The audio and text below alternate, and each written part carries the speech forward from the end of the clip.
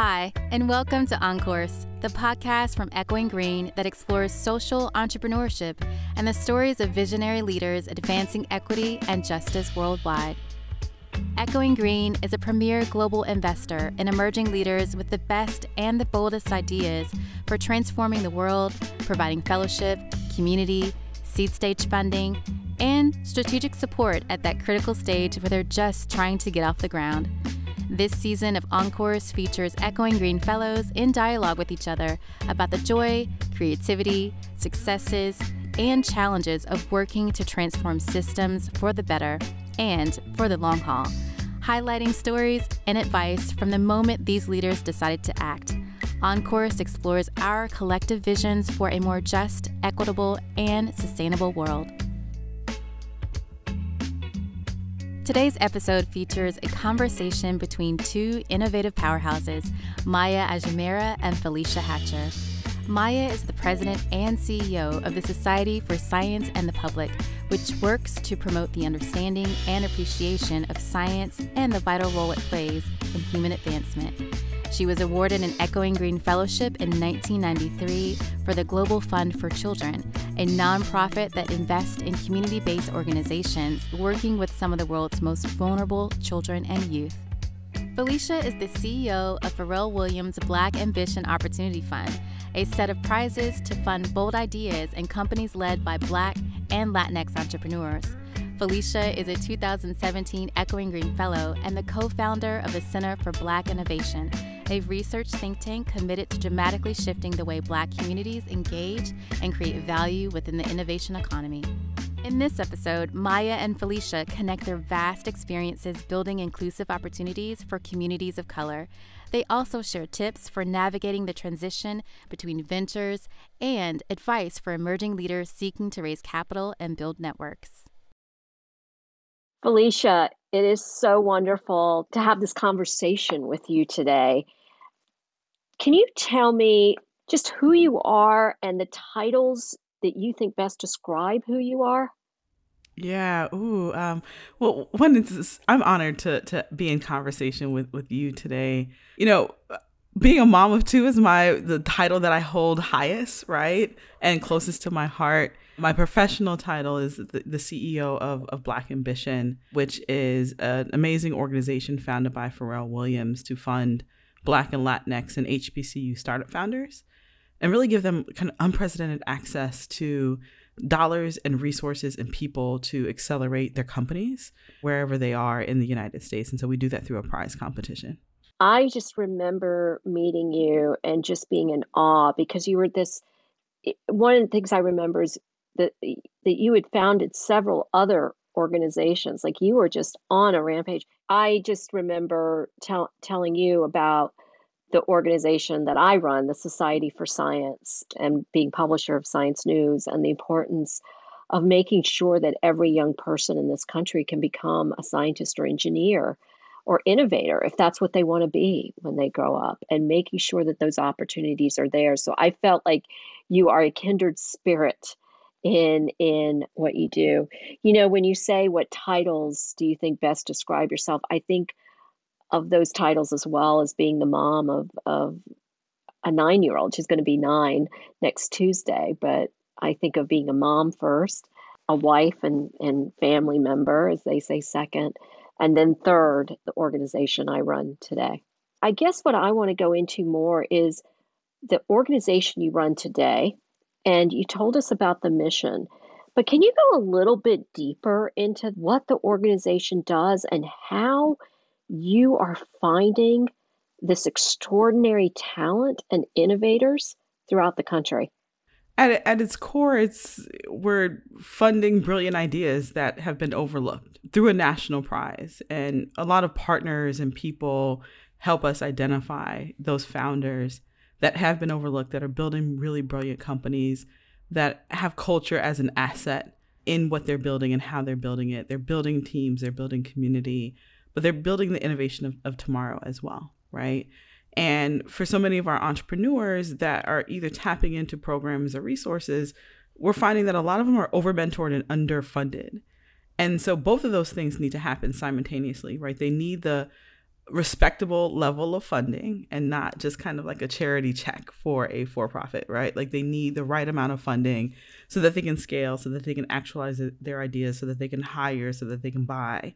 And then they also need high-level mentoring. And so not just someone that can say, yes, this idea is a good idea or a bad idea, but like I can make the right introduction for you so you're sitting at the right tables and not wasting your time, right? I can give you a glide path into the back door of how these things really work. That has been some of the strength of our program at its core, right? And then really kind of giving them permission to think more expansive about what they're building, why they're building, and who they're building it for. And so, one of the questions that we asked all of our entrepreneurs in the very beginning is, what does the world look like 50 years from now as a result of the work that you're doing today? As a result of the companies that you're building? Like, we want you to be thinking not just to the next round of funding, but like, how does the work that you're doing actually have an impact on the world when you may not be here anymore to see it? Which is very much like the Martin Luther Kings, the Gandhis, right? Like, they were doing this work, they were waking up every single day, and they were not alive to, at the time, may not have been alive to see the fruits of their labor pay off, but they still woke up every single day anyways. And that for us is like the embodiment of our entrepreneurs. Like, you're building something so much bigger than yourselves. And how will the world benefit as a result of that? That's wonderful. The work that you're doing now and also your previous organization speaks so boldly to the work that I've been doing over the last 30 years. But, today, the Society for Science really looks for the next generation of innovators, STEM innovators throughout the world. And we've been doing this for 80 years. And so when we look at the individuals that have come through our competitions, the Science Talent Search, now sponsored by Regeneron, the International Science and Engineering Fair, we have 13 Nobel Prize winners to boot. We have oodles and oodles of individuals that have founded companies, from Biogen to Amgen to Regeneron to Toast to Editas Medicine to Modern Fertility. And what we have to do is provide more access for young people to have the opportunity to dream and dream big, frankly, and to solve the world's most intractable problems, Felicia. I mean, that's sort of, this marriage of sort of as you said, the social entrepreneurship with capital markets and trying to open those doors. What keeps you excited about this work, right? So I understand the innovative nature of it, but like, tell me what else about like Maya, the person, that keeps you excited to wake up in the morning and like tackle the problems and create the opportunities that you do. I think one is people. I mean, I am very attracted to people. It's an incredible gift to be able to meet young people and all people that are really thinking outside the box and taking enormous risk and want to do good for the world. You and I both have built something from scratch in our previous journeys, and we understand the sweat equity it takes, right? It's sweat equity. It's sweat and tears. And there's also enormous joy. And so I feel like it's about paying it forward to a certain degree. But I also think it's a lot of fun. It is. Like I remember having this kind of like a rough patch a few weeks ago. And I sat down and I like calmed down. And then I was just like, you get to do this. Like, you get to do this, right? And not everyone is afforded the opportunity to have an idea, have the resources or enough of the resources at arm's length to be able to put things together, ideas together, people together, structure, processes, funding to build a thing that ultimately is helping other people, right? But like that process of like, you get to do this. And then when you say, Maya, like, and it's fun, right? Because there's that the other side of it too, right? Like, you can get so in the weeds of all the things that you have to do or build or get frustrated with. But then like, there's still a sense of joy in the work that you do. It's so refreshing to hear that, because you have just a dope career, first of all, right? Like, there's no other way to say it, like, right? But like, such a long career of impact and getting people into this space and building upon it day by day and person by person that you guys reach and touch and support, and hearing that you still find time to carve out joy for yourself and your team is something I would just love you to talk about a little bit more. Like, what does that look like for you? So we work with middle schoolers to high school seniors, right? And they are some of the best and brightest, coming from rural Mississippi to urban Chicago, from India to Ghana to Zimbabwe, and seeing them present their projects and to communicate that with such passion and energy, it's a high. It's almost just such a high. And then to see, like, the International Science and Engineering Fair is the largest pre-collegiate STEM competition in the world. We have 2,000 kids compete for $5 million in prizes from 80 countries, regions, and territories. It's a kumbaya moment for me. I have never been in a convention center where you see more diversity, more different hues of skin color, half of them being young women innovators. That is what the future looks like, in my opinion. And so, that's sort of the similarity, right, of the work that you're doing in terms of, these competitions, right? And seeing individuals that have worked very hard, really hard, to be on that stage and to making sure that they're heard and that they're valued, and getting them the capital that they need to be able either to go to college or to continue their innovation or whatever the case is. Absolutely. Yeah. And that resource magnetism of just like, let me show you some steps so that you can become a magnet for everything that you need, and that it starts coming to you, right? It starts coming to your community, and you don't have to leave your neighborhood in order to feel smart or access tools and resources and dollars.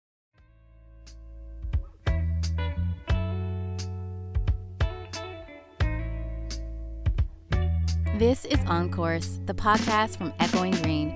We'll be back with more stories, advice, and reflections after a short break. On Course is presented with support from the City Foundation, which works to promote economic progress in communities around the world.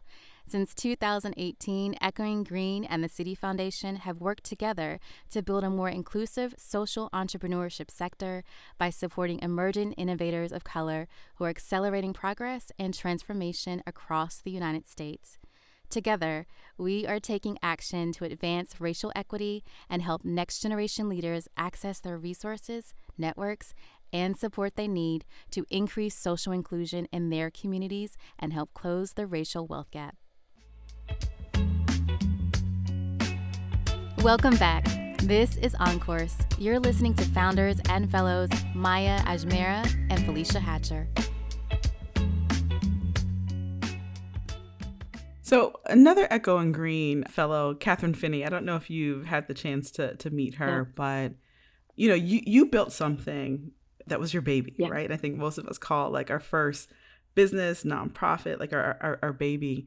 And that at some point you get to a point where you're like, okay, I'm ready to do something else, or I'm ready to like build something else. And I was at that point really 2 years ago when it started circulating, but made the transition last year. You did that as well. And I bring up Catherine because she wrote this article on LinkedIn, and what she said at the beginning of it was like, I have built things and I will build again. And like, I kept reading that, like, I don't know, I probably read that line at least 100 times, because when you pick up something that it just, the moment that you needed to read it, you needed to read it, right? Yes. Uh-huh. Tell me a little bit about when you knew it was time to leave the Global Fund and do something else. Tell me a little bit about like what you were feeling. So I always had this important thing in my mind going through, is that I didn't believe founders should stay with their organizations forever. I don't know if it's a value or just something I felt very strongly about. I felt that if the organization's truly going to be a global institution and survive and be around in 100 years, it's got to be run without its founder, okay? And I think at the 14th year mark, I started thinking about that very seriously. And it was hard, Felicia. It was not easy. There were several other things. I was going to be turning 40 soon. I had just gotten married. We wanted to have children. my doctor said, you need to take some time off. I hadn't had a sabbatical. I had been running at this speed for 17 years. And, you know, you need to rejuvenate. So I went on sabbatical and I was at the Paul Nitze School for Advanced International Studies at Johns Hopkins. I wrote a book, started teaching. I had a baby. And I won't mince words to say that Global Fund for Children went through its ups and downs after I left. But I will say this now. In the last 4 years, there's nothing better than a founder to revel in the wondrous growth and beauty of the organization they've built. Like, I just have a huge smile on my face. Like, wow, I built that. That's so cool. Nice. How about you, Felicia? You've started these organizations. How did you come to that realization that it was time to move on? And how did that feel? And how do you feel today? Ooh, I to a certain extent, I feel like I'm still in the middle of it, right? Because it's not been a full year. But, after I had my son, right before I had my son, I had just went through a really bad bout of like burnout. And like, I had to ask some really big questions of myself, right? Because I was like, I think externally I was winning, but internally I was not, right? My body just was less like, girl, you need to like chill out. You need to sit down. And then I'd finally made a decision, it's time for me to transition. I felt that I had done all that I could do in the way that I best know how to do it for my organization. And I felt the most responsible thing that I could do was, start planning on to leave. But I think one of them, if we can talk about mistakes, in the early days of branding, when you don't have a team, you don't have any resources, you don't really have any contacts. It's like, well, let me build this thing or build the brand to be respected. So I get the phone calls answered so we can get the resources, build it around me. And then that's good to a certain extent, but you got to transition from that as soon as possible. Yes. So that people respect the organization, right? And so, when I was starting to pull back, that was really hard because when I would send my team to meetings without me, it was always, well, where's Felicia? Or we don't want to make this decision without Felicia. And so that became really hard to like, well, how am I ever going to transition from this if no one is respecting anyone else on my team but me? And so the first thing that I felt, I was like, well, I have to set a date. Like at the end of this year or end of the next year, I'm going to transition, because if I keep kind of hanging on the sideline, I won't be able to ensure a healthy transition. And then from there, it was like talking to quite a few people who had also done it, right? And asking their opinions. I was like, how did you do this? How did you do it in a smart way? How did you get over the fear that everything was going to crumble when you did decide to make this decision that was ultimately in the best interest of the organization? And then it was having my son and then being in the hospital for an extended period of time after having my son. That was just like, you have to make the decision. And I would say that the last part of that mentally, just as an individual, was, who am I without this title? Mm. And who am I without this work? And am I okay not being this thing anymore? I would be honest, it took a full year of like kind of removing myself or kind of shedding aspects of that identity. But I think the biggest hard conversation was having that conversation with myself, of saying, now is the time. And so that's why I said, when I read that article from Catherine at that time, and I had a conversation with Catherine actually, reading it at that moment where she was just like, I've built things and I can build again. I think that's that other part of like, you said you spent 17 years building something. And then there has to be that feeling in the back of your mind of just like, well, can I do this again at the way that I did it? Right? Like there's that. Felicia, I didn't think anyone would ever hire me. Like I was like, I literally thought, okay, I built this thing, but who'd ever hire me? What skills do I have? It was like a complete imposter syndrome. So Felicia, I totally get where you're coming from. This is hard stuff. We don't talk about it as women either, that there are other things, like you just said you had a baby, and was in the hospital for a while. I had a child as well. Being a mom, I mean, all of those things, provide an added sort of layer of complexity Mm-hmm. to this work. I want to go back to one thing we haven't talked about, Felicia, and that's really about how it all started for you. The moment of obligation. What was that got that spark that led you on the journey that you're on? I mean, there were a few things. One was being a C student in high school and like my guidance counselor telling me I'd never make it to a college or a university. And then setting out to prove her wrong. I won like $130,000 in scholarships as a C student. I think when I graduated high school, my GPA was like a 2.7.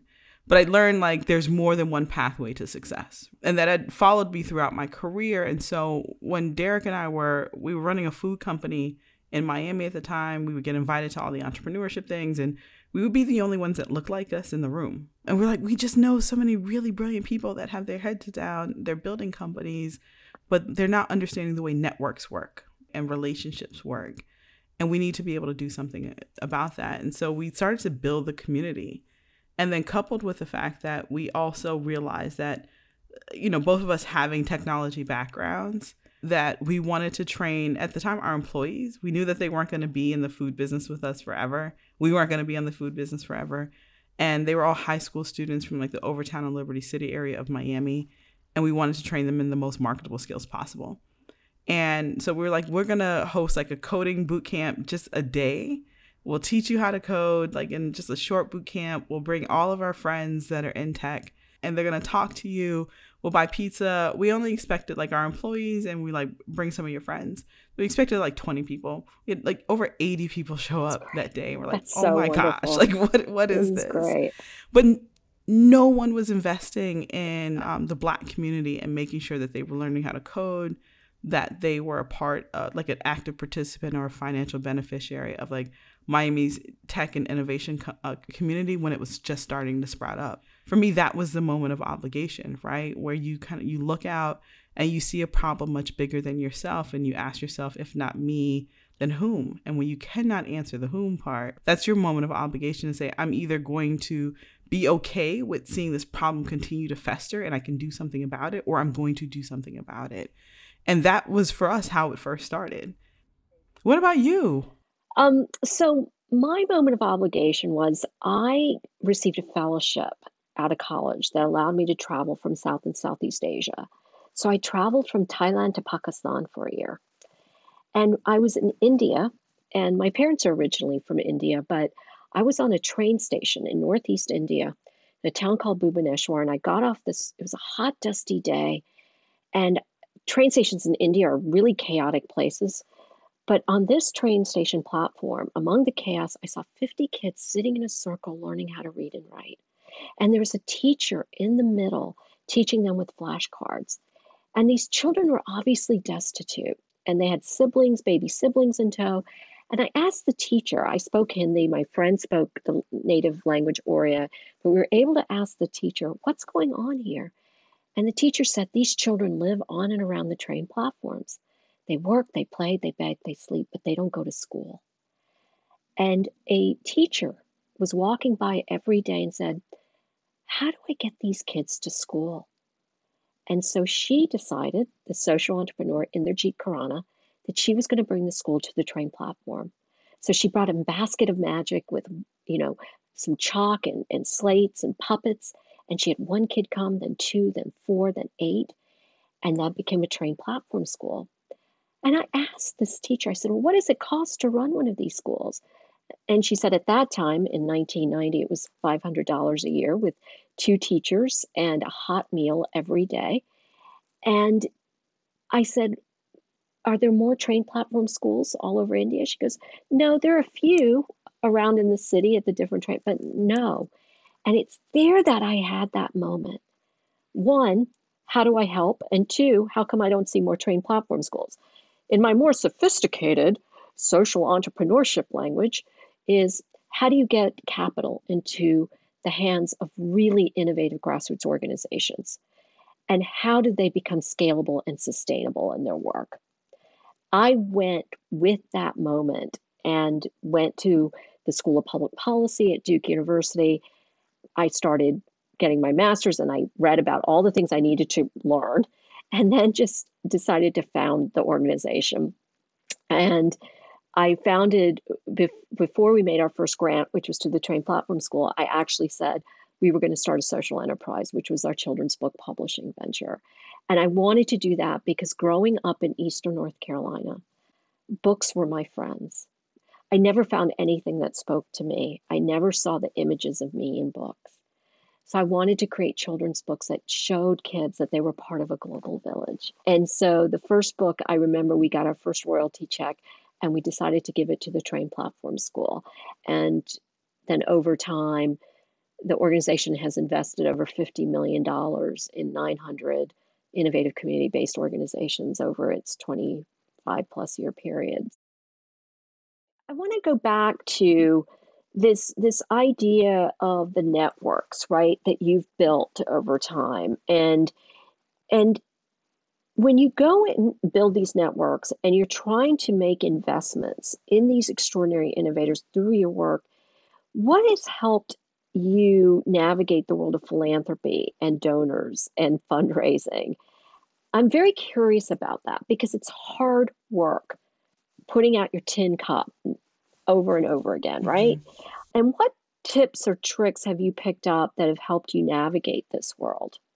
I don't know if I've gotten it down to a science because I had to learn some really hard lessons about the proximity to power and wealth and what that means in philanthropy.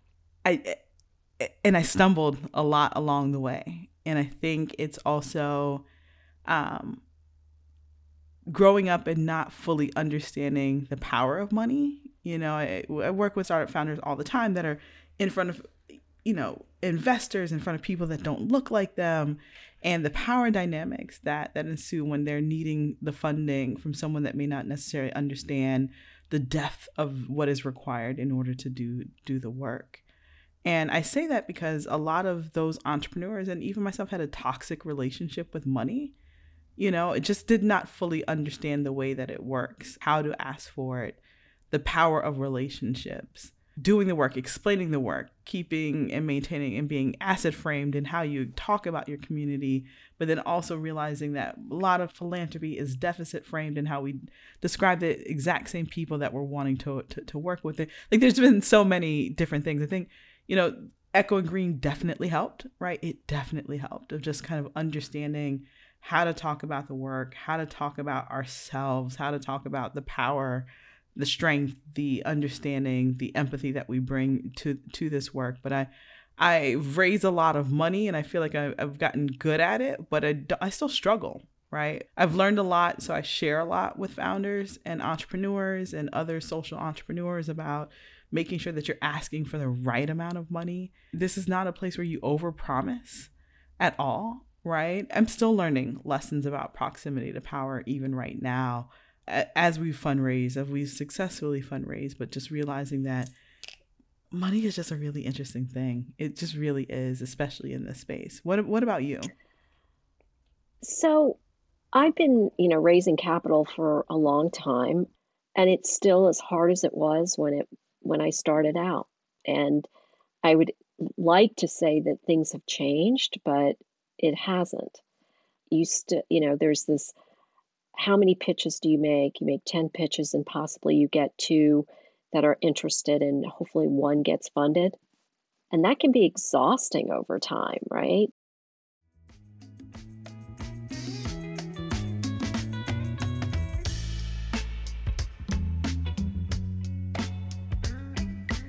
On Course is produced by Echoing Green. Since 1987, the Echoing Green community has been on the front lines of solving the world's biggest problems.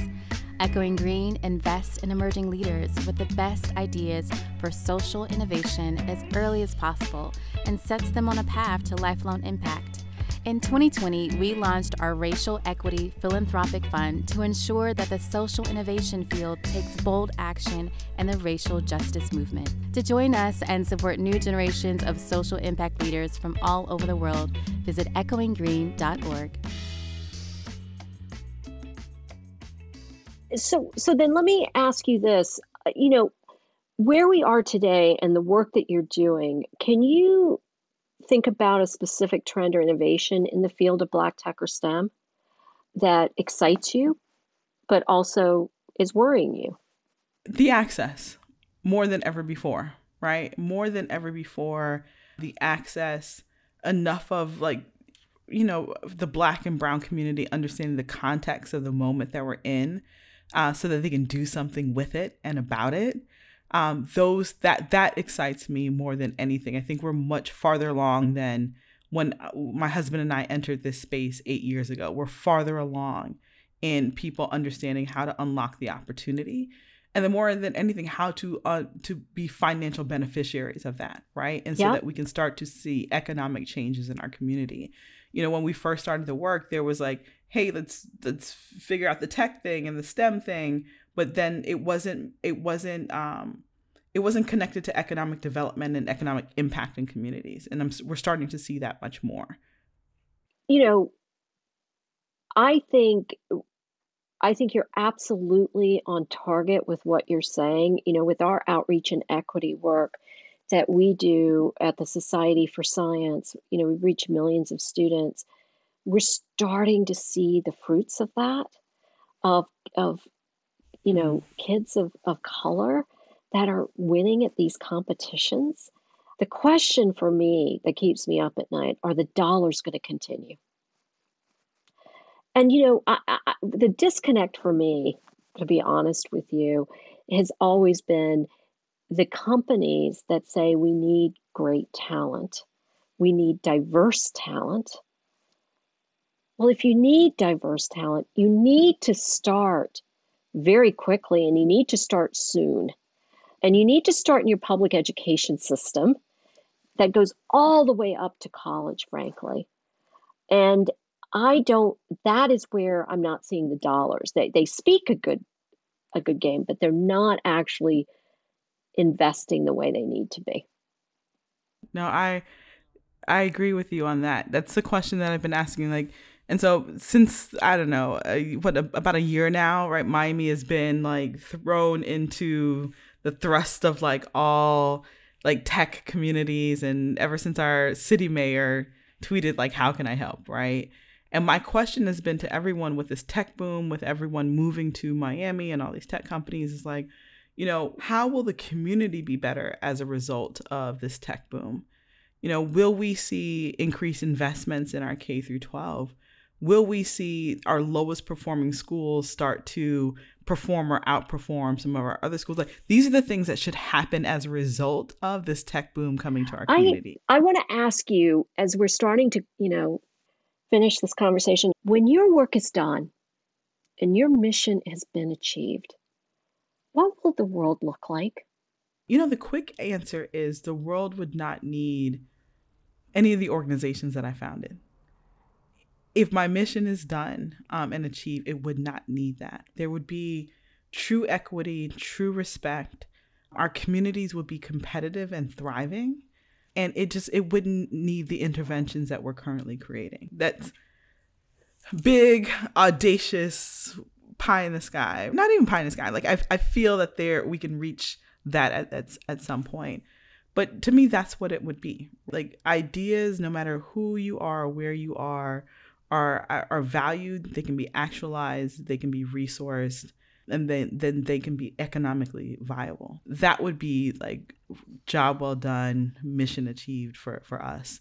What about you? So, a couple of things. For Global Fund for Children, like, we're in the business of going out of business. So there is no global poverty anywhere. So there's no need for investments. I think for the Society for Science, the work will be done if every young person has that opportunity to become a scientist or engineer, if that's what they want to be. And that means strong public school systems. It means great after-school programs. It means parents that have the resources to be able to provide those opportunities.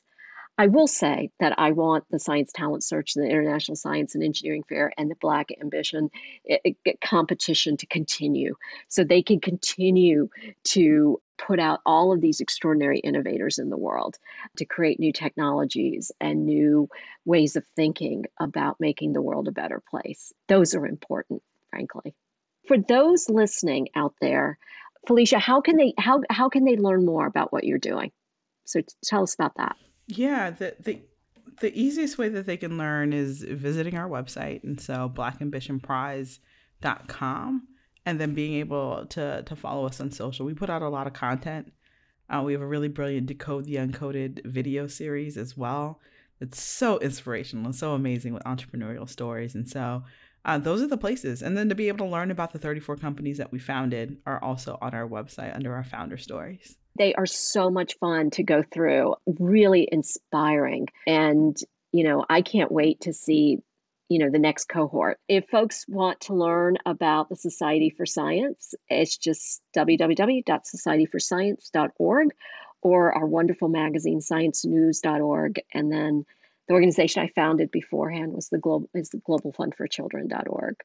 But, Felicia, what an honor it's been to learn from you, to engage, and to be just inspired. And I know our listeners are going to just say, I want to be Felicia. So thank you. I want to be Maya. So thank you for this conversation as well. Your work has been absolutely brilliant. And I think for all of us to stand on the shoulders of a giant like you is an absolute honor for us to be able to carry that torch. And so thank you for the work that you've done and for sharing your story with me and living life uninterrupted, right? I think we both do. This episode was produced by Nicole Hill and Sumia Misra with narration from Jessica Tillman. Thank you to Vincent McNatt, Lindsay Booker, and Alex Silverman for their work on this season. To learn more about Echoing Green, visit echoinggreen.org. Don't miss any of our episodes. Subscribe where you get your podcasts, and don't forget to leave a rating so other listeners can find us. This is Echoing Green.